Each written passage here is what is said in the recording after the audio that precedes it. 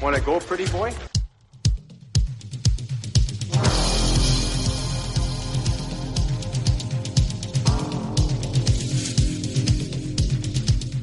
Two minutes by yourself and you feel shame, you know, and then you get free.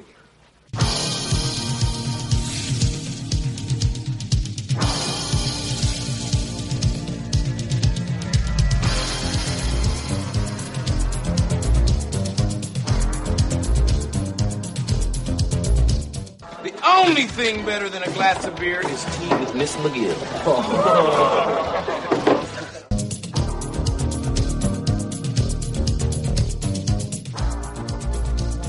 And welcome to the Fourth Line Voice Podcast. My name is Darren. Thank you very much for tuning in. Episode 64 of the big show, some enforcer-based podcasting coming at you. Brought to you by the Hockey Podcast Network.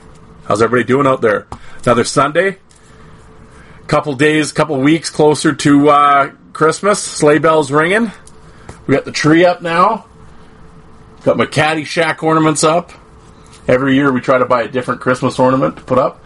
Got Snoopy on his doghouse this year. I'm a big Peanuts guy, so that made me happy. Peanuts. Make sure I pronounce that correctly. For those, what did he just say? Today, folks, I'm really gonna try. Normally, whenever I do my episodes, well, if anybody's listened to this show for any length of time, I don't edit shit. I'm not a real big editing guy. So you hear that a lot. That's me. Usually I'm sitting here in my chair, kind of leaned back, looking out the window, and I don't realize that I'm doing it, but I'm rubbing my hands, or else I'm rubbing, I'm kind of sitting there with my arms folded, and I start sort of rubbing my, I guess it'd be my biceps or my upper arm, just as I'm talking, because I'm sort of looking out the window, and I'm just blah, blah, blah, blah, blah. And I didn't realize I was doing it. And then, I don't know what I was doing. I had to edit something in one of the last episodes. And it's like, then I realized the noise that it makes. I'm like, well, it sounds like I'm whacking my tack over here. So I'm like, I'm like, I better stop. Well, look at this. We're a minute and a half in. We're talking about whacking tacks. Yeah, we're real classy operation here. And Jay in Iowa today, of course, brought up, so I'm not going to talk about that, but he did bring it to my attention. And I was like, oh, really? And I was just like, Jesus. I'm like, oh, what a mud show. That's why I'm plummeting in the ratings. In the chartable ratings. I'm up and down like a yo-yo. Oh, well. The fact that anybody listens always surprises me. Honestly. Especially when it's a solo episode. Like, when it's an interview, I can understand why people are listening, because they want to hear that person. Or that person's mentioned it on their Facebook or whatever. So it's like family members and friends of that guy tuning in. It wasn't because, Darren draws them in, right? They're probably more like, who's this idiot that's, whacking his tack while this guy's talking, you know? So, for these solo episodes, I'm always surprised, when I see numbers. And it was like, shit. It was like the other day, it was like 53rd in Canada or something, but it was me just talking. I was like, oh my god, you people must be desperate for things to listen to. Although now that what's the hockey season starting in the new year, yeah, I'll be quickly dropping out of the chartables. I'll be dropped faster than a fucking hot potato out of the chartable top 100. That's for sure. That's okay. I got a few loyal listeners out there. I appreciate you boys and girls. Yeah. Up and down, folks, up and down. But I'm waiting as I'm talking. I'm waiting for the doorbell to ring. It seems like our doorbell rings every 9 minutes with an Amazon package. I don't know how much shit my wife ordered off Amazon, but, apparently, no one's shopping these days. So, although I did have to go to Toys R Us the other day. Yes, I heard Toys R Us are all closed in the States, but we actually have one here in Saskatoon still. But I laugh because, we don't have any kids, but we have 4 nephews and 2 nieces. And my brother's kids are 6 and 4, 2 girls. And so my wife was kind of asking his wife, Crystal, okay, well, what are we getting him for Christmas? We don't know what to get him, so it's yeah, just tell us and we'll go get it. Well, the youngest one wants Polly Pockets. Okay. So my wife's telling me, oh yeah, so you're going to have to go to Toys R Us and Polly Pockets. So I said, well, what are Polly Pockets? Well, she looked at me like I had a turd hanging out of my mouth. Like that was the stupidest thing she had heard all day. She goes, well, what do you mean? You don't know what Polly Pockets are? Yeah. Why would I know what Polly Pockets are? Really? Seriously. I'm like, no, I don't know what they are. And then she explains them to me. I'm like, okay. And I'm like, so I just go there and say, I want Polly Pocket. Well, no, you can't just say that. They're doing different things. There's a house, there's a school, it's like Lego, right? There's space Lego and medieval Lego and Joe Lazito's favorite, the Coliseum Lego. Yes, Joe, I heard you. Hey, if anybody has a Lego hookup out there, you know a Lego rep? Do Lego have reps? Like the old stick guys, the hockey equipment guys, and the Bauer rep. Is there a Lego rep out there listening? Anybody know a Lego rep? Get Joe hooked up with the Coliseum, the Lego Coliseum. Apparently, it's like $500 American, which would be like 42,000 Canadian. But yeah, it was funny growing up. I was never a Lego guy really, but I'm a Vegas goof, right? I'm a Vegas junkie. So it was last year I saw on Twitter that you could build the Lego strip. Lego would come out with the Vegas strip. So I was showing, like, oh, look how great, oh, that'd be cool, whatever. So she actually bought it for me. It's still sitting in the box here. Maybe I'll do that tonight. Maybe I'll set that up. The Lego strip. So I can understand Joe's fascination with the Coliseum. Now, granted, I'm sure that's much larger than this little strip thing. I think it cost $30 or something. Certainly wasn't $500. Better not have been $500. No, it wasn't $500. But I can't. Man, is that Lego expensive though? Like, because I did actually notice it when I was at Toys R Us. I happened to notice the Lego section. Oh boy, woo. Yeah. So Polly Pockets wasn't too bad. I laughed at it. I'm looking at it just like, oh god, like this is what they're into. I'm like, okay, whatever. But I got to thinking afterwards, like when I was growing up. Like, you just think of all the toys that we had, and it would have been like, I could now see what my dad was just like, ugh, more junk that they'll play with for like 2 minutes and throw in the toy box or throw in a cupboard somewhere and it never gets played with again, But, with the trends. See, like I said, not having kids where I'm not used to this, right? But I kind of do it through the nieces and nephews. I see it, right? And, so you can see the different things, but, what were your big Christmas toys? I know when I was about 8 or 9, that was right when the LGN, the big rubber wrestlers came out. Those were big with me. I love those because I was still a big wrestling fan, but those were awesome. Those I could tell you could knock a motherfucker out with the King Kong Bundy one. He was heavy as shit.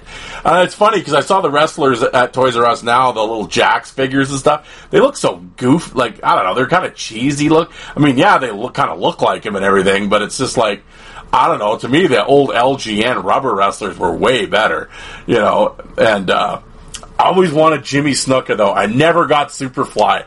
I can remember I had all of them. I had tons of them, but. Never had Superfly, and like I think I've said on here before, every summer we would go visit my grandma in BC, and she lived in she ended up in Vernon, but at the time when we were really young, she was in White Rock, and we go for 2 weeks in White Rock. But part of that trip, we would go across the border into Seattle, and we go to some Mariner games. I've talked about this before. Anyway, point is, we didn't have Toys R Us in Saskatoon at the time. But in Seattle, where we stayed, like a few blocks away, there was a big mall or whatever. There was a big Toys R Us. So my parents would take us there. And this may as well have been Disney World to us. Well, more so me. Well, my brother too, but he's like 6 years younger. So he was really small because I was, 8 or 9.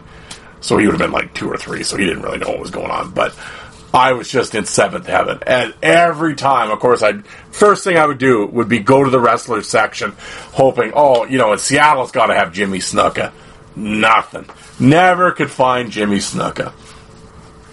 And, yeah. And it was, But I will say, in Seattle, I did find AWA figures, and they had the Road Warriors.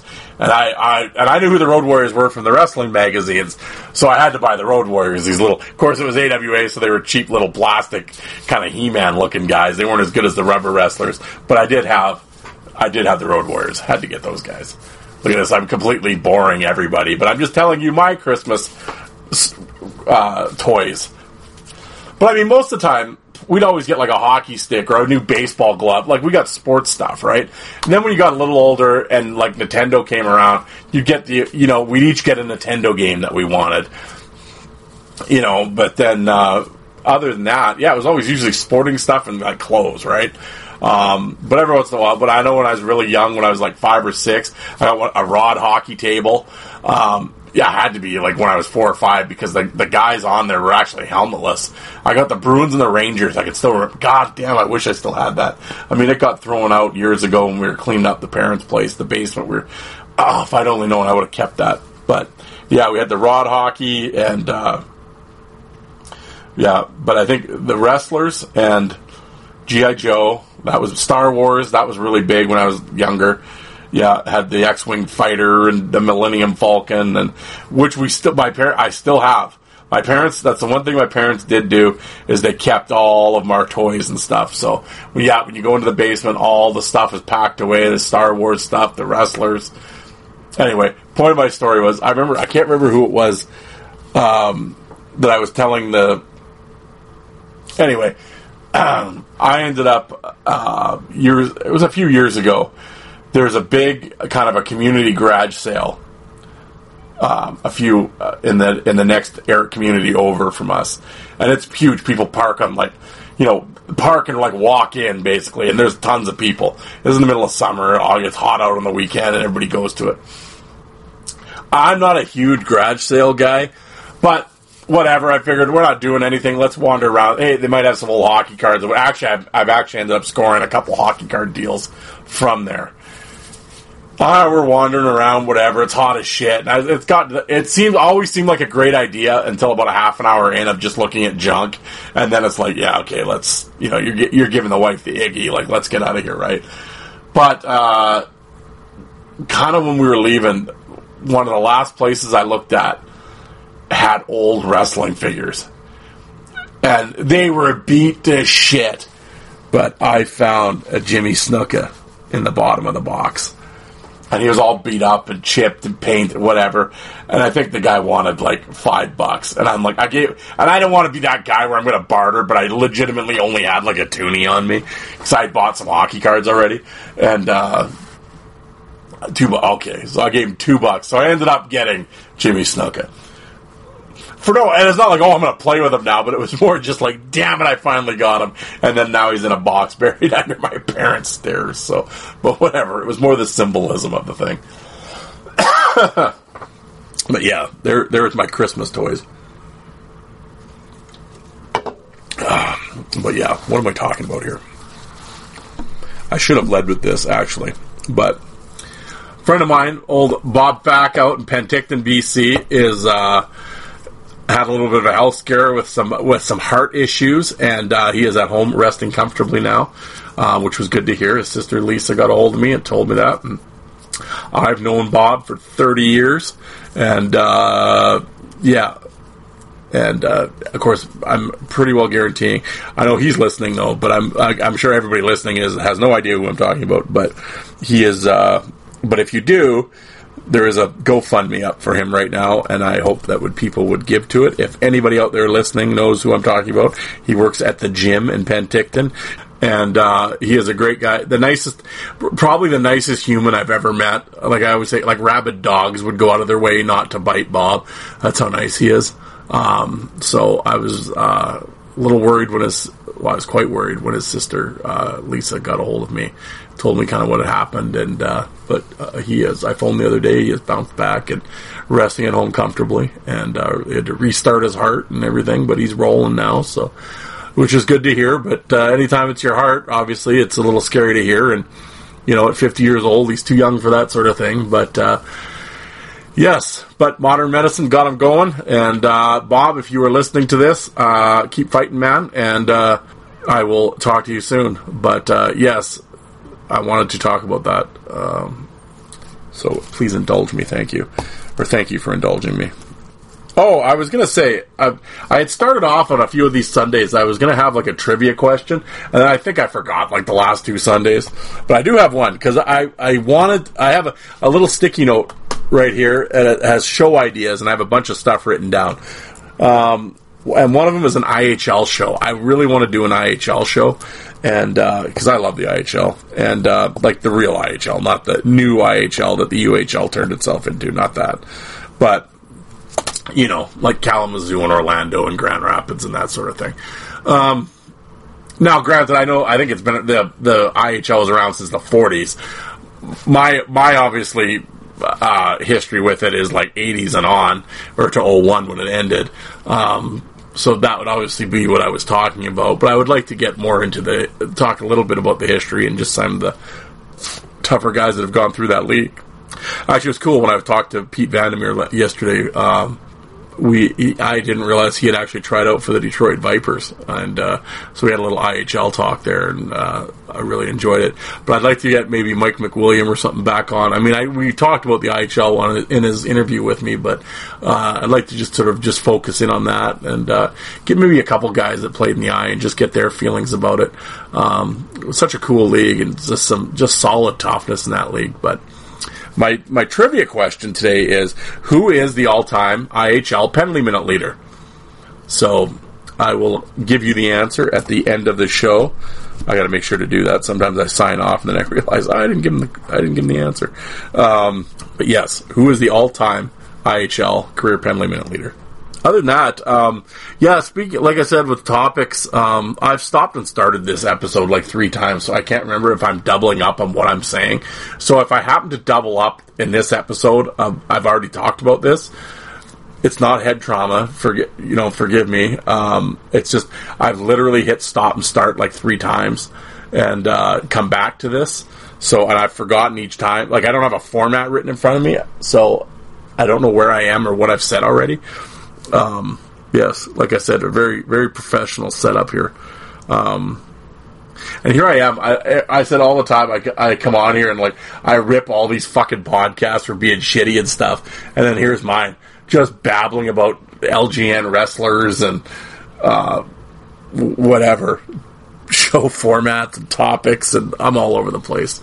Oh, if anybody's wondering, we lost their sponsor, so I'm not going to mention their name because they're not giving us any money anymore, but yeah, so I'm not going to mention them, so I'm going to tell Joe to save his money and forget the jerseys, Joe, buy Lego. Yeah, we're working on other sponsors. I'll try to, because I'd like to try to help you guys out with some savings, right? And but I want it to be a decent company and stuff, so I'll get back to you. Hopefully, as we get here in the new year and some deals can get done with some sponsors here for the network, I can hit you with some good stuff. But, yes. But I'm not trying to talk about that company anymore. I tried to give you clowns money, and you're, brutal. Anyway, so that's why, if anybody's wondering why I'm not talking about Joe's jersey purchases anymore, that's why. But I do have a business to talk about. They're not sponsoring the show. In fact, I never even talked to him about doing this. I don't even know if he knows I'm doing this. But if you are in the Lloydminster area and you need tires, or you need a tire fixed, you need a rim fixed, you want rims, you want to put some 24s on that Cadillac of yours, or on your SUV, some spinners on your minivan. I don't know if he has spinners, but I don't know. He could probably get you some. Or you need winter tires, like I said. You know, it's crazy out there. Kent Staniforth, owner, operator, friend of the show, Fountain Tire in Lloydminster for all your tire needs. And Kent's a good dude. Like I said, you got to buy tires anyway, so why not go see Kent? And while you're in there, he'll tell you a Toporowski story or a WHL story. Tell him Darren from the Fourth Line Voice sent you at the desk. I always tell you to say that. I don't know if that will get you anything, but it might. I don't know. Might get you coffee. Might get you escorted out. I'm not sure. But no, seriously. Lloydminster, if you're around the area in Lloyd, get your tires from Fountain Tire. Kent's a good dude. The Border City.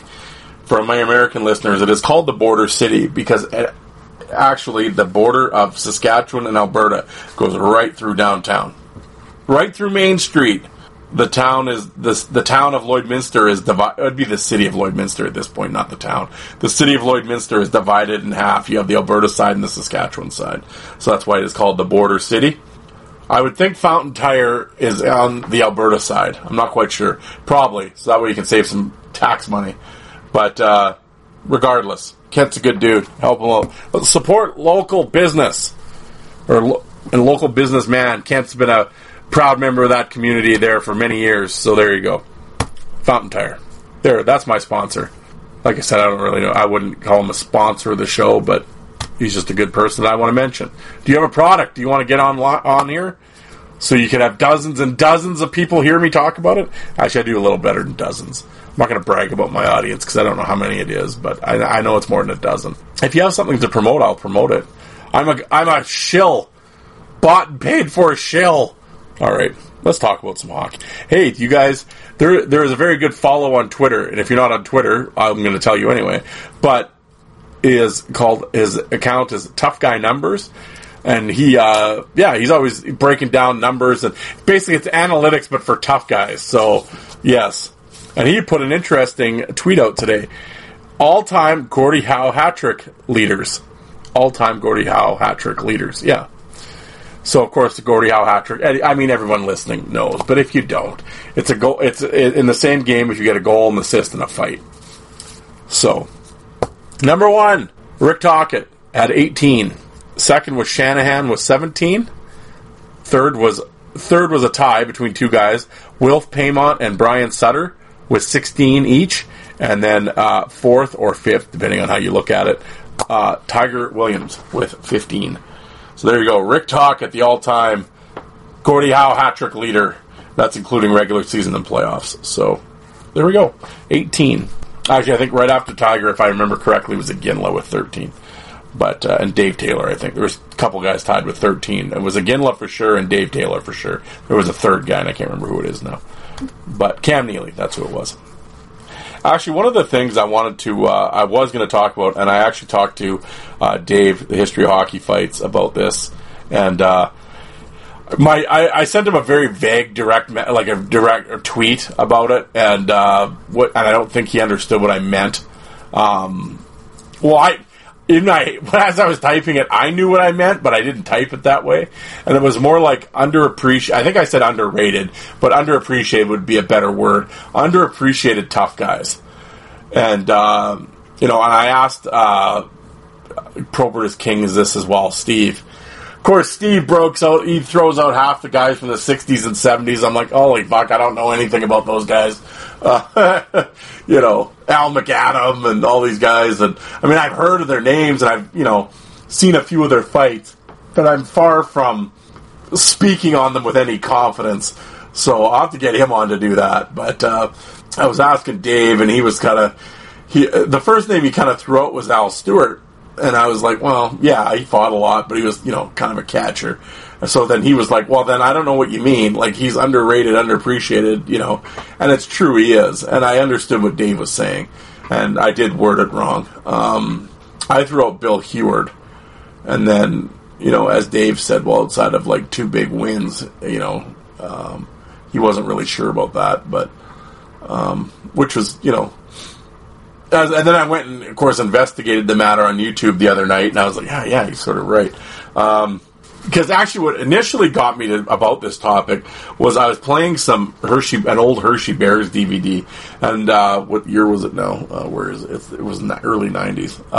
It was when Reed Simpson was there. And I'm watching it, and like every third fight's Reed Simpson. And it was like, and I always knew Reed was tough, but I was just like, damn, like this guy got into some really good fights. And again, it was one of those, it wasn't like I didn't know. I mean, I knew who Reed Simpson was. I knew he was tough as shit. I've seen a million of his fights. But it was sort of like at that moment, a realization of like, you know what? He was like a lot better than I thought. And And so I went on YouTube, and I ended up having like a read.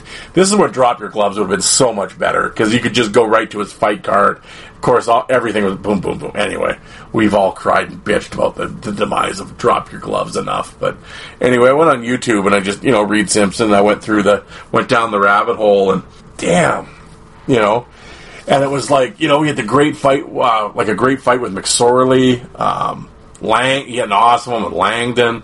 Everybody, he had that real tough knockout with Grimps in the one punch there. That was tough. But I think Probert got him a little bit too. But he had a great fight with Mel Engelstad in the preseason. But just overall, just a tough dude. And it was like, and if you go to my Fourth Line Voice on YouTube, I got to pump the YouTube channel. I actually have some Reed Simpson fights when he was in Prince Albert. And, tough there. I mean, some good ones with Chase and, Kaminsky. Who's the other one against? Kaminsky, I believe. But just a tough dude. And I kind of got to thinking. And I was saying to Steve, I said, we're just kind of trying to come up with names for the underappreciated. And I was saying to Dave, I said the one thing, like he said, underappreciated by who? We know how good they are. And he was right. And I said, well, I guess I'll put it this way. I've always viewed the people that listen to my show as, I don't want to say recreational fight fans. That's not the right word. Dave and myself, or guys like Steve, we're really hardcore just because we own so much footage. We've seen so much stuff. And we were deep into the message boards back in the day. So, I mean, we've just seen a lot of stuff and analyzed stuff because that's our hobby. We were fight guys, so we were really into this. Whereas other guys, like my friends, are like, yeah, they know the fights and they know who Baumgartner and Twist are. But I mean, most of my friends that are like, oh, I like Ken Baumgartner, they probably couldn't tell you he played for the New Haven Nighthawks. I mean, they would know he played in Prince Albert. And then his NHL teams. And, I remember the one fight he had with Buckberger or whatever. But other than that, I mean, they just know he has the mullet, wears the Yofa, and left-handed, But they can't. They're not going to start naming you off his greatest hits, but they just know he's tough. Those are sort of the people that are listening to this show. Now, granted, there's some diehards. I know there's some old FC guys that listen to this show. And, they know. I'm sure they've yelled at their dashboard a few times, like, oh, Darren, you stupid bastard. No, it was this and this and this.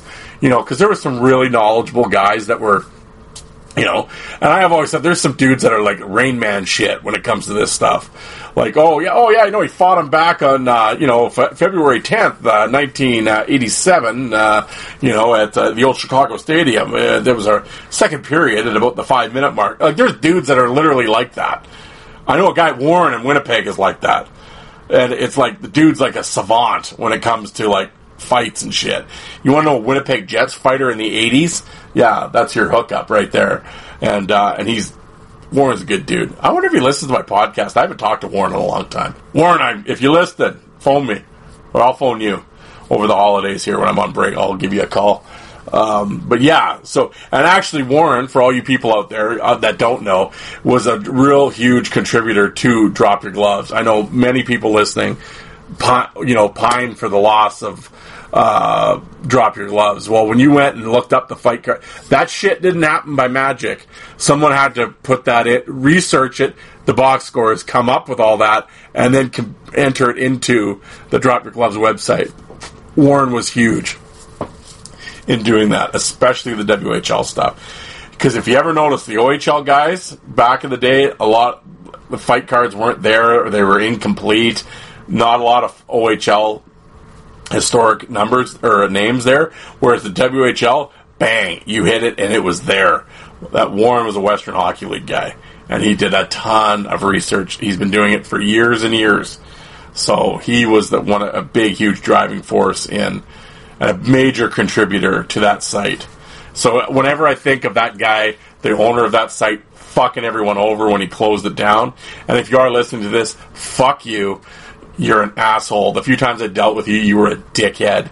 So go fuck yourself. In all seriousness, fuck you.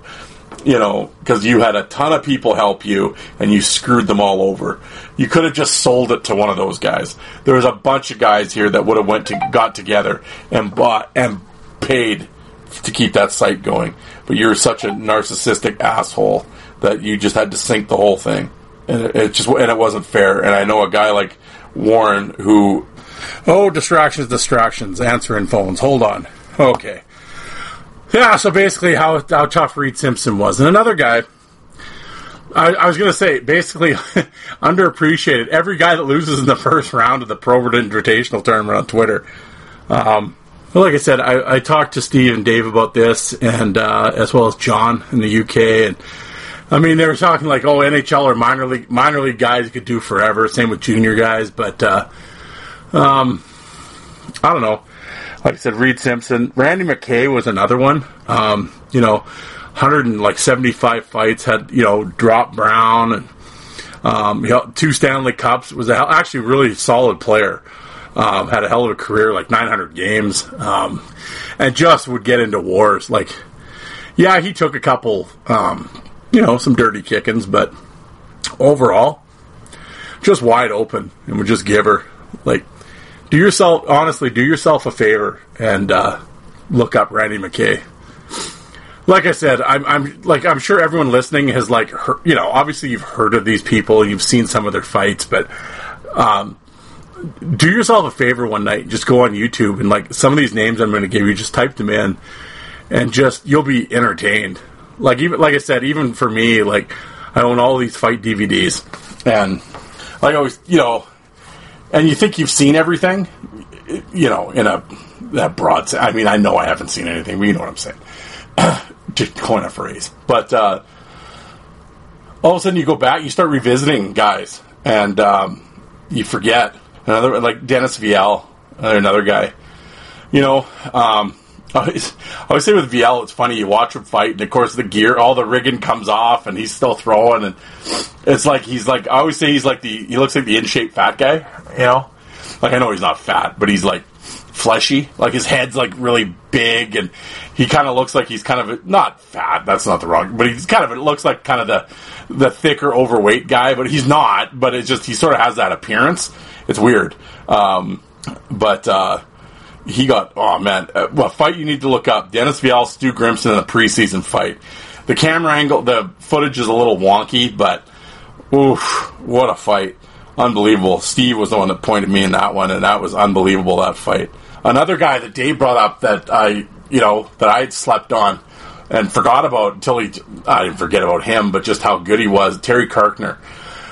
Big, rangy D-man there, and I mean, with I went and watched, I was watching some of his Quebec stuff the other night. Him and Byers, of course, had that good one. I think that was on Rock'em Sock'em, and, then when he's in Philly, and he was just one of those guys, he was always kind of a, kind of like a number 3, one of those just a solid, gritty D-man, played a long time, and was just, wasn't a huge fight guy. I didn't put up huge minutes or huge fight numbers, but was always around. It reminded me like a Dean Kennedy. There's another guy. Go back, watch the old Dean Kennedy stuff. He's got the old helmet on, and played for the Jets and the Kings, and yeah, but just some beauty tilts. Just one of those old sandpaper D-men. Glassing out for good first pass, solid checker, would be in front of the net, would just abuse you. And if you wanted to play fuck around, as William would say, they'd drop the gloves and they could lay one on. They could put a beating on you. Guys like that, but like a Bobby Rouse, Todd Gill, Tenorti, Danico. Just these Marchment. Just these defensemen that were just fucking mean bastards, right? That just don't exist anymore. And just guys, I miss those guys. Another guy like Paul Laws, unbelievable. The only guy I ever saw drop Berube, with an uppercut. Just awesome, and it's a shame that I know his wrist got all buggered up, and that's what he had to retire. He was forced to retire early, but just one of those, just made a big name for himself in Florida. And I know everybody's, Peter Worrell, he's 6, everybody talks about and rightfully, Worrell's a bad dude for sure, but just Laws, night in and night out was there. And I think he holds the record for most fights in a year. I think he was 44, I believe. And but just soldiering on and just tough guy. And yeah, Paul Laus, Laus. I'm sure, like I said, I'm sure most of the people listening, I mean, it's like you know who these guys are and you've seen them fight, but do a real, like a deep dive one night on these guys and you will not be disappointed. Another guy that John brought up, Paul Cruz. Cruise Missile. There you go. Like a real underrated kind of shotgun guy. He was never the team hev, but he was always number 2. I know he was over in the UK for a while. Unbelievable. And, he could hit. And fun, I have actually talked to Mel Engelstad about this. I remember talking to Mel, and I said, it was a standard fanboy question, but I was generally interested. I'm like, who's the one guy that, like, hit you and you were like, fuck, that sucked? Like, just could hit. And right away, without hesitation, Paul Cruz, he said. And, like, you go look up Mel Engelstad, Paul Cruz from the IHL when Cruz was in Chicago. Oh, you watch that fight. He blasts Mel. And, like Mel said, oh, yeah, my eyes spun around. He goes, yeah, Cruz could hit. And you just think for Mel Engelstad to say that, you think of the guys that Mel's fought, that's covering a lot of ground. So, yeah. And another guy in Edmonton, like you talk about tough guys in Edmonton in the 80s, it's inevitably always, and rightfully so, it goes to Semenko and McSorley, the two guys. But Kevin McClellan, I'm telling you, Paul, I've been recently kind of I was playing a DVD. It was like an 85, I think 86, something like that, mid 80s NHL mixtape, and there's a bunch of Oilers stuff on there, and like there's a whole bunch of McClellan fights, kind of. And I'm watching them, I'm like, damn, And I know there's one fight that I have on my YouTube channel. It's actually John Kordick's first NHL fight. It's in the preseason when Kordick's with Montreal and McClellan's at Edmonton, and unbelievable. Just type in McClellan Kordick. Go look it up on YouTube. One of the best fights you'll ever see. Unbelievable. Yeah. So it was just interesting. Anybody out there listening, if you're on Twitter, send me. I'd be interested in your thoughts, like an underappreciated guy. I don't want to say underrated because, like I said, for us fight nerds, we knew how good these guys were and stuff. But I think underappreciated is a better word. Yeah, and yeah. So drop me a line if you're not on Twitter. I always say hockeyfights@hotmail.com. Send me an email. That's right, I still have a Hotmail account. Old school.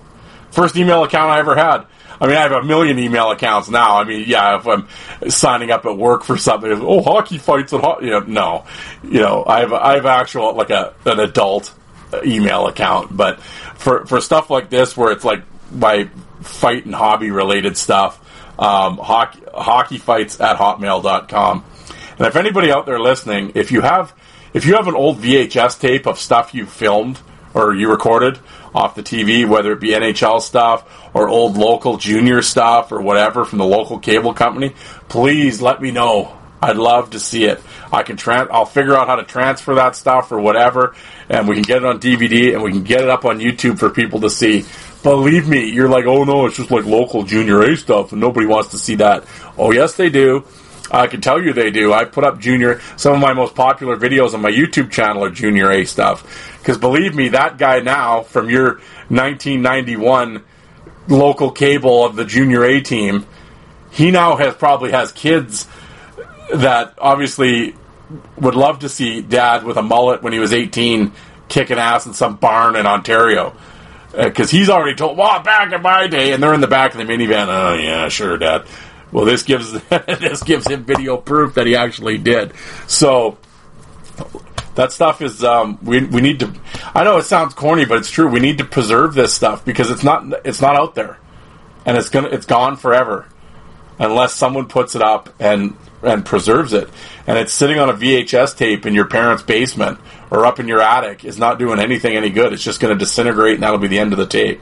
So let's get this out and record it and put on DVD or put on hard drive so it's forever, And like I said, someone out there will appreciate seeing it. You might shrug and be like, who gives a shit? But somebody does. So if you're out there in the sound of my voice and you have this, drop me a line. And please, I would love to get that footage from you. Same with pictures. My boy old Pillow Punchers on Twitter has been putting up a ton of old newspaper articles and stuff lately. And great stuff. If you're on Twitter, I suggest you follow them. Pillow Punchers. There's a story behind that. But, yes. he's been putting up lots of great stuff. And it's stuff like this, right? It's the old... At the time, you would have thought, why would anybody want this? But you put it up now and you read it. Like the Roberge brothers fight camp. There's an ad to come to their fight camp. You know, I said, shit, I would have loved to put on skates and gone to the Roberge brothers fight camp just to get friggin' tied in knots by Serge Roberge. That'd be like going to church, man. You know, Steve Adams talks about when he played with my last guest. Which, hey, by the way, if you haven't heard, please go listen to that interview. Steve was a great guest, and he talks about playing with Serge Roberge in Mohawk Valley and working with Serge on fighting techniques. And it's like, yeah, that guy was a genius when it came to that stuff. I had Mike McWilliam on my show, and he talked about fighting Serge Roberge. Serge Roberge tied Mike McWilliam up so good in his jersey, he had to get the trainer to cut him out of it. That's how tied up he was. Guy was a Picasso in the art of fighting. So yeah, so when I saw the ad, I can't imagine that. Imagine putting an ad out today for a fight camp. Oh my God, they'd be screaming and crying. But yeah, the good old, so it's just stuff like that. So if you have old pictures or footage, please get a hold of me. I would love to see that stuff. Or if you need pictures, hey, if you need pictures of a tough guy in the NHL, you want a Probert picture for your man cave, or a Glenn Cochran or a Ben Wilson or a Ryan Reeves, whatever, let me know. I got millions of pictures that I can send you, no problem. I'll send you their high resolution. They print out. You can head over to Staples, put them on a memory stick, head over to Staples, get 8x10s for like $3, print them out perfectly. Go to Walmart. I know it's $3 for an 8x10.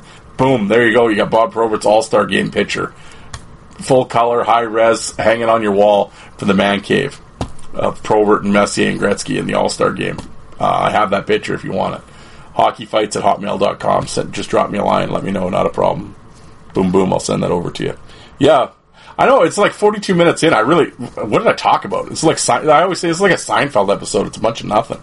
But, no, other than that, I don't know if I brought this up, but it struck me fun. One, it struck me funny that Corey Hirsch has me blocked on Twitter. I have never talked to Corey Hirsch or tweeted at him in my life, so I'm not sure what he blocked me for. I know he's he's an anti-fight guy now, so I'm sure maybe that's why. So I just found it odd that he blocked me. I just like, oh, okay, whatever. I noticed I had mentioned him. I don't know if I brought this up already, but. If I did, bear with me, I'll repeat it. But a few episodes back, no, I did talk about this, the Mitchell Miller thing, when I talked about it, and a guy named Big D got a hold of me, and we privately went back and forth at each other. He disagreed with what I was saying, but we had and I brought it up on the show that we had an adult. It was a little stern at the start, but we weren't name calling each other. But it was an adult, rational conversation about he stated his opinion, I stated mine, and it was all cool. And at the end, he was like, "Hey, I dig the show. Keep up the good work." And I'm like, "Hey, thanks, man. I appreciate it." Why? I went and noticed he blocked me. I'm like, okay, what did you block me for? I mentioned in one of the episodes that I had this conversation with him, and it was all cool, and I appreciated him listening to the show. I said it on my podcast. And I noticed the other day on Twitter he blocked me. I was like, okay. So, dude, I don't know, dude, if you're listening, what'd you block me for?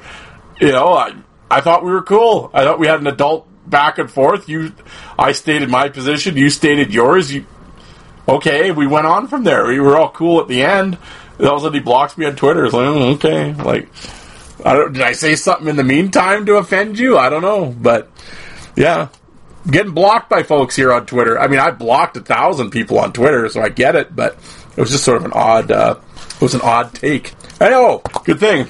The answer to the trivia question, who is the IHL's all-time penalty minute leader? Kevin Evans. In 10 years, he recorded 3,085 penalty minutes, including setting in 86-87 with the Kalamazoo Wings, setting the Professional Hockey League record with 648 minutes and penalties in one season, and that is in 73 games. But he also had 19 goals and 50 points. So imagine that, 50 points in 648 minutes in 73 games. Motherfucker, that means there was shit happening every time that guy stepped on the ice. I laugh. After his 600-minute season, he followed it up with a paltry 400 the second season. But yeah, imagine 3,000 minutes in 10 seasons in the IHL. Kevin Evans. Dude was like 5'10", too. You know. Actually, I talked to somebody on Twitter a while ago. It was a couple of years back, but he's like claimed to be. Well, I don't know why he would lie, but he was friends with Kevin Evans, or they worked together, or something like that. And I was just like, oh, dude, yeah, I'd love to have Kevin Evans on my show. I'd like to ask him, how does a person record 648 minutes? And it was funny, like 7 seasons later, when the dude's like in his early 30s, he puts up like a 500-minute season in the East Coast League in Mississippi. Oh, folks, we're stopping and starting. I don't even know where I'm at anymore. I think I was talking about Kevin Evans. Anyway, folks, I will stop. Yeah, but I've been stopping and starting this episode, and I got things going on and everything else. But I do have, before I go, I've dug up one of my old episodes, and it's actually from this time at about, I guess it'd be 3 years ago. I labeled the episode "The Brawl at the Mall." It's a little misleading, but it was a funny confrontation I had with a guy that looked like George Costanza, and it was a run-in at the Lawson Heights Mall while Christmas shopping, and it was I think it was like episode 15 on my old show. I will play the audio, the 15-minute story or whatever that I tell from that episode. I will play it right now at the end of the show here. Before I go. Yeah, so I think in the audio, I talk about maybe we'll just shop on Amazon these days. So the foreshadowing. Before I go, I should have done this at the start, but on the network, of course, there's 40 shows on the network. All the NHL teams are represented, and of course, with the league getting fired up to go, they'll be in full swing. So whatever team you're a fan of, there is a show for you. And as well as far as original content on the show, on the network, it's myself, obviously, and Terry Ryan is on the network, and Brad Lieb as well. He's new to the new to the network. So, so as far as original content goes, of course, Terry just released the second book, Fights, Film, and Folklore. If you're interested in picking that up, Terry Ryan 2020 at Gmail. Get a hold of him. He'll autograph it and mail it out to you. It might probably be too late for Christmas at this point, but at any rate, if you're going to get the book anyway, I would I haven't got it yet. It's on the way here. It's in shipping, but. Yeah, if it's, like I always say, if it's half as good as this first one, it'll be awesome. So, other than that, for the off network, of course, Alec over at the Five for Fighting podcast, who is back in the saddle, just released an episode. He did an interview with Frank Littlejohn, of course, a minor league legend, and I've got that on my phone. I look forward to listening to that at work on Monday. So it's good to see Alex back in the game. Really interested. Frank, played forever, played all over the minors, and apparently he had some really good stories. So I'm really looking forward to listening to that. And of course, Joe over at the Coliseum Chronicles, he covers the Islanders. He's had Fakota, Strudwick, Asham, all those guys, Eric Bolton. Joe does a great job. I know, and he's recently doing some seasons episodes where he breaks down a season of a guy, and it's the 05-06 season, I believe, of Eric Goddard is his latest episode, and he just breaks down the fights that Goddard had and incidents that happened or whatever. And it's just it's a really cool, interesting look at when you really put it under a microscope, a guy's season. It's I always say I'm going to totally steal that idea and in the future look into doing that. But Joe over at the Coliseum Chronicles, and of course Paul, Dan, and Kelly at the Obey the Puck show, and Fred and Dave at the Slewfoot show. A couple current shows as well for you. So, and they're good people. So support those folks if you're looking for some current hockey information. But guys, thanks for tuning in. Like I said, this episode was sort of all over the place. It's tough. I got busy this week, and of course, then I did my interview with Vandermeer, and next thing you know, it's Saturday afternoon, and I realized I haven't done anything for the Sunday show, and if I was going to talk on a topic, I really want to be informed about it and do some reference or do some research, and I just really wasn't able to do that this week, and so I've kind of I don't want to say I mailed this in, but it was sort of a sloppy episode all over, which I'm kind of actually really irritated with myself, although I'm happy I found that old audio of the Brawl at the Mall, so this will be kind of entertaining, and I'll have a follow-up to that next week about this episode, or about that incident. But other than that, guys, check in on Wednesday. Like I said, Wednesday is interview day, and then Sunday is the potpourri show, as we call it. Although today it's the sling some mud against the wall show, I think. But yeah, it's just goofy. And like I said, it's doors been ringing and phones have been ringing, and yeah, it's all kind of all over today. But yeah, anyway, I'll get out of here. But Wednesday's episode will be with Mike Haley, and I think you guys will really dig the episode. It's Mike was a great guest and a really interesting story, and it was a real perseverance story, and I think you guys will really enjoy it. And yeah, so that was really cool. I was glad he could come on. But anyway, I'll shut up. I'll get out of here. This has been another Sunday episode, but enjoy this segment of the Brawl at the Mall, and I will see you guys I'll talk to you guys on Wednesday. All right, thanks, guys. First of all, I'm going to preface this by saying, I've always when I was younger, you have a few scrapes and some house party stupidity and everything else. First of all, I'm going to claim I've never claimed to be fucking Tony Twist. I am not going to sit here and say, oh, I'm undefeated in street fights, and no, I was never in that many street fights. Thankfully, I don't know who would want to be. So I'm certainly no fucking barroom brawl or anything else, but got into a few back in the day. You got to back the boys up a couple times and shit hits the fan, stuff like that. Fortunately, I've never been knocked out or dummied or anything, but so I was always knock on wood. Fortunately, that never happened. But as I've gotten older and with the jobs I've had in corporate sales and then as a security at a bar and so on and so forth, and then with my current job in the government dealing with people, and I also worked at a casino, so I was used to dealing with drunk, addicted, losing gamblers. So I've been called every name in the book and been confronted and yelled at and blah blah blah for the last fucking 20 years. Over that time, I've definitely learned to maintain my head, remain calm. I'm not a spaz out, face gets red, person. I'm not that guy. I don't flip out and shit. I've prided myself on maintaining my head. And even when in confrontations, pushing whatever, maintaining my ability to think and if this happens, this is what I'm going to do and whatever.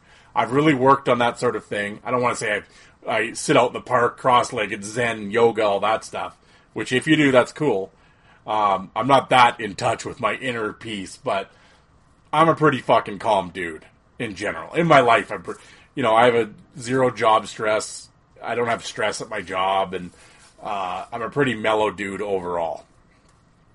Like my wife would tell you around here, if the fucking condo was on fire, I'd be like, yeah, I'll get out. I just got to finish my sandwich first. It's like that kind of shit. She'll even tell you that.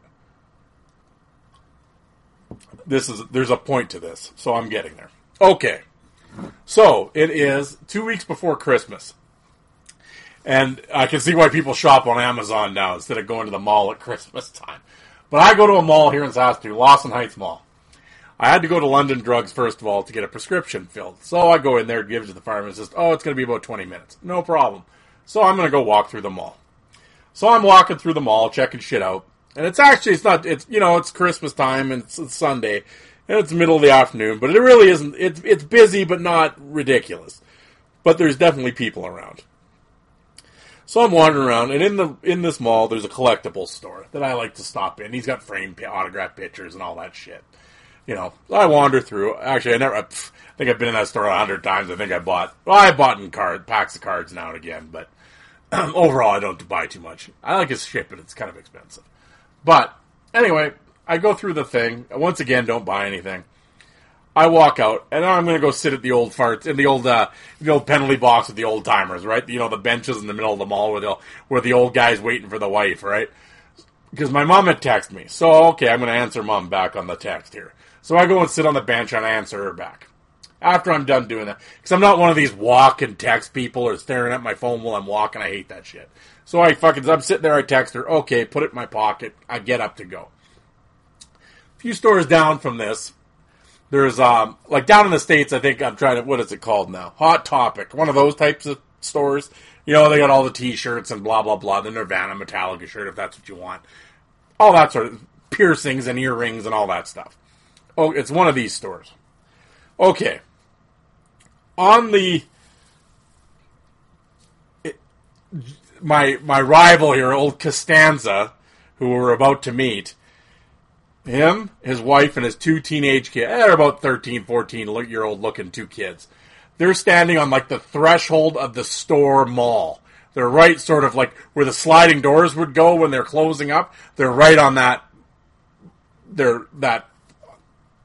like I said, on the, right there. They're standing there, the 4 of them. I didn't really notice them. I'm not looking at them. But I'm looking directly over their head. On a wall rack was a baby, like a onesie. And it was an AC/DC onesie. Now, my friend is about to have a child. And he hates AC/DC. And I'm an AC/DC guy.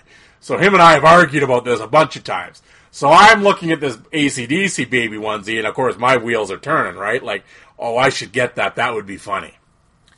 So I'm kind of looking at it, and as I'm looking at it, like I said, it's directly over their heads. And I know they're there, but I'm not looking at them or whatever. I'm staring at this onesie, and I kind of give it the, you kind of, toss your head back and kind of, that's funny, whatever. This is what I'm thinking. That's what I did. And my only thing to start this whole thing, I guess, I don't know if he thought I was laughing at him or his family for some reason. I don't know why he would think that, but whatever. I don't know if that's what set him off. But anyway, I kind of, looking at the onesie. All of a sudden I get, hey, what are you looking at? Like it's fucking great, like we're fucking 12 years old, right? So I look down, and now I'm looking at that family, and I'm looking at him. And I swear to God, folks, the fucking guy was George Costanza. Literally. But a fatter version of George Costanza. But he's about 5'6", thick glasses. He's kind of got a fucking puffy jacket on, because it's winter here in Saskatoon. And I'm kind of looking at him, and it's not really like I hear him, but it's not registering. Because it was so odd and out of left field. But he says it again. And I look, and now I'm looking at him, so I know he's saying it to me, but I'm kind of, what? But I'm waiting for him to, Darren, what's happening? Like, do I know that? I'm looking like, do I know this guy? Or do I work with him? Or do I work with his wife? Or his kid? What's going on? Do I know these? Like, I'm waiting for the punchline, right? And then all of a sudden, he looks at me, and he goes, stop looking at my family. So now I know he's serious. And I'm like, and this is my response was, what? I go, what are you talking about? I said, I'm looking at the baby onesie on the wall. Well, with this, he now storms towards me with a look of, like, fuck, he's gonna do something. So I kind of fucking snap up, so I kind of, like, square up a little. I don't put my hands up, but I'm like, okay, like, holy fuck, like, this guy's gonna go, really? So I kind of turn, like, well, I better get ready, I guess, if he's gonna fucking go for it. But, again, as I said earlier, I'm not claiming to be Tony Twist. But I was not intimidated by this guy in the least. And I'm like 5'10", 5'11", probably 5'10 and a half. But I'm a fairly wide dude. And I'm not a small person. And like I said, I was not fucking intimidated by this. I was not scared of this person. But at the same time, I'm not going to all of a sudden just fucking charge him. I'm like, I'm more still in the, what the fuck is going on mode, right? But he's coming at me, so I'm like, oh, okay. He stops about an arm's length, a little out of arm's reach from me. And he says it again, but he goes, yeah, stop looking at my fucking family. And I'm like, I go, what the fuck are you talking about? I'm like, no one's looking at your family. I'm looking, again, I said, again, I'm looking at the baby onesie. And I'm saying it just like this. I'm not yet. He's sort of with a raised voice a little bit, and I'm not raising my voice at all. I'm talking just like this. And I'm like, I'm looking at the baby onesie. I don't know what the fuck you're talking about. Relax. At this point, I don't know, sensing something, a store owner and I don't want to say it was mall security, but it was somebody to do with the mall. It might have been a janitor. All of a sudden, they show up on the scene, and they're now in between us like the fucking linesman. Oh, hey, calm down, boys, the guy says. And I'm looking at the three of these fucking clowns now, like, I'm looking around like, where's the camera? Like, this has got to be a fucking bit or something. Like, what are we talking about? Calm down. Like, I'm fine. I don't know what the fuck this guy's deal is. And the funny thing is, as I'm looking at, I can look past him and his wife and his kids. They have no reaction to this at all. They're just standing there, like, with no look on their face. Now, which is a little disconcerting because I know if my wife had been with me, if I had ever done that, if I ever did that to someone, she would look at me and go, "What the fuck are you doing? You're an idiot. Get away from me," and I'm leaving. I know that would be her response, and that's what would happen. But this, it's like, oh, that's just dad being dad again, is the response I'm sort of getting from their body language and their lack of anything, which was a little odd. Okay, so now we got the linesman in between us. So, okay. And I'm like, what are you guys talking about? Incident. There's no incident. I said, I don't know what this guy's problem is. He's yelling at me about something. I said, I'm looking at this onesie in this store. And as we're in, but he's got two dudes between, and the one mall guy was kind of a bigger dude. Like, he was like 6 foot, he was tall, like 6'2", 6'3". Well, Costanza's like looking around, and he's kind of like giving the, what do you say, bro? Hey, bro? Like what? Like, and I'm serious. Oh, and that's the other thing, folks. This dude's probably, like, I'm 43. This dude's older than I am. Like, this guy's, like, in his late 40s. For sure. Like, it was just bizarre. But he's acting like he's literally at a drunk frat party. Like, and I'm like, what? I said, what? Like, I'm looking at this guy. Okay. So the linesman here, the store guy goes, yeah, here, calm down, yeah, we just can't have this stuff going on in the mall, fellas. And I'm like, yeah, I know, that's why I'm leaving. Oh, no, before you go, I want to do an incident report, and just need you to come into the store. I'm going to get your name, and we're going to write down a few things, just to have it on paper. What the fuck are you people talking? I'm like, now, like I said, I'm a calm dude, whatever. Now, the only thing that started irritating me is mall guy now starts, like, trying to, like, not grab me, but he's touching me. Trying to sort of guide me into his store or kind of pull me a little bit. And I'm like swatting at his hands a little, like pushing his hands away. And I'm like, don't fucking touch me, dude. Like, what are you doing? Like, get off me. All of you get away from me. Like, back up. And I don't want to say I shoved him, but I kind of pushed him a little bit and I backed up to give myself space between the three of us, or the three of them. And I'm like, stop touching me. Like, what are you doing? Like, get away from me. He was actually irritating me more than fucking Costanza. Because I could barely see Costanza between the other two guys. And he's like, yeah, calm down, sir. And I'm like, I am calm. I'm not yelling. I'm just telling you to stop touching me. I'm not filling out any paperwork. I have no complaint to file. I don't know what this guy's yelling about. Whatever. He can go on his way. I'm leaving down that end of the mall. Leave me alone. Everyone's to stop touching me. So I start to walk away. Okay, I've diffused the situation. What does fucking Costanza say to me? Yeah, walk away, bitch. Oh, really? Okay. Now, so I stop and I turn around and I looked at him. I go, fuck, seriously, buddy? I said, with two people between you, now all of a sudden you're talking shit like you're gonna do something? And this is now when I got irritated. And I wasn't yelling. I was just talking like this. But I said to him, I said, buddy, I'll slap the fuck out of you and embarrass the shit out of you in front of your wife and two kids. So shut your fucking mouth and go home. You're an idiot. I don't know what your problem is, but go away.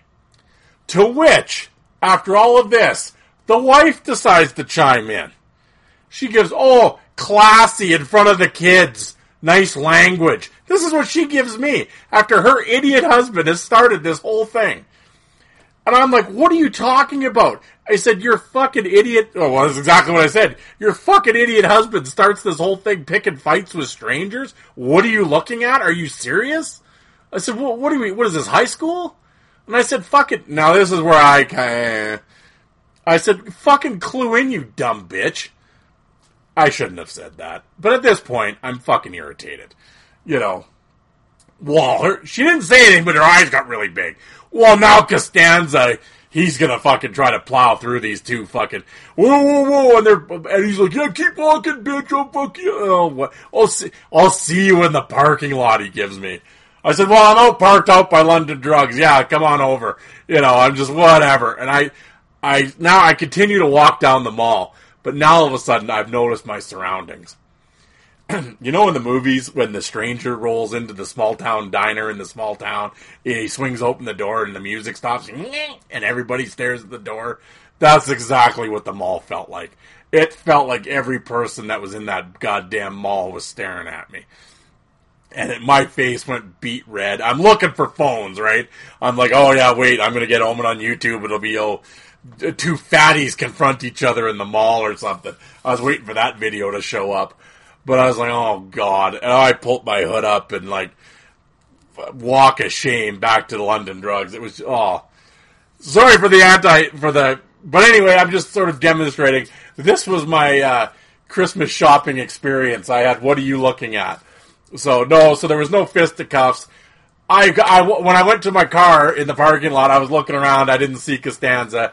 He managed to, apparently, he didn't show up in that area. So, but how bizarre, what are you looking at? Like, I literally have not heard that in, somebody hasn't said that to me, and I bet you in 35 years. You know, since maybe Reading Corner in grade 3. You know, like, oh my God, it was just embarrassing. But yeah, to do that walk, and it seemed like all the music, all the noise, everything was just silent as I'm walking, and it felt like everyone was staring at us. It was just embarrassing. But so Costanza, if you're out there, grow up, man. Because one of these times, because I have friends that I could tell you the moment you advanced on them, they would have knocked you the fuck out. So you're lucky it was me, and I was like a fucking calm about it and whatever. Because I can guarantee that motherfucker couldn't whip cream with an outboard motor. I can tell you that. So that was just an embarrassing fucking story, but. Actually, as I'm sitting here, I'm like embarrassed telling it. I wanted to tell the story, but I'm embarrassed for myself again. But anyway, so that was my brawl at the mall story. I guess I shouldn't. Yeah, that was about as fucking about as exciting as the Ekblad Domi rematch. That was, yeah. Everybody, two fucking guys motherfucking each other and nobody doing anything. But yeah, what bizarre, man. People are bizarre. But that's what I guess Christmas shopping does to some folks. And, yeah, it was a weird scene. But anyway, there's Darren's trip to the mall at Christmas. You know, Fourth Line Voices Christmas Spectacular.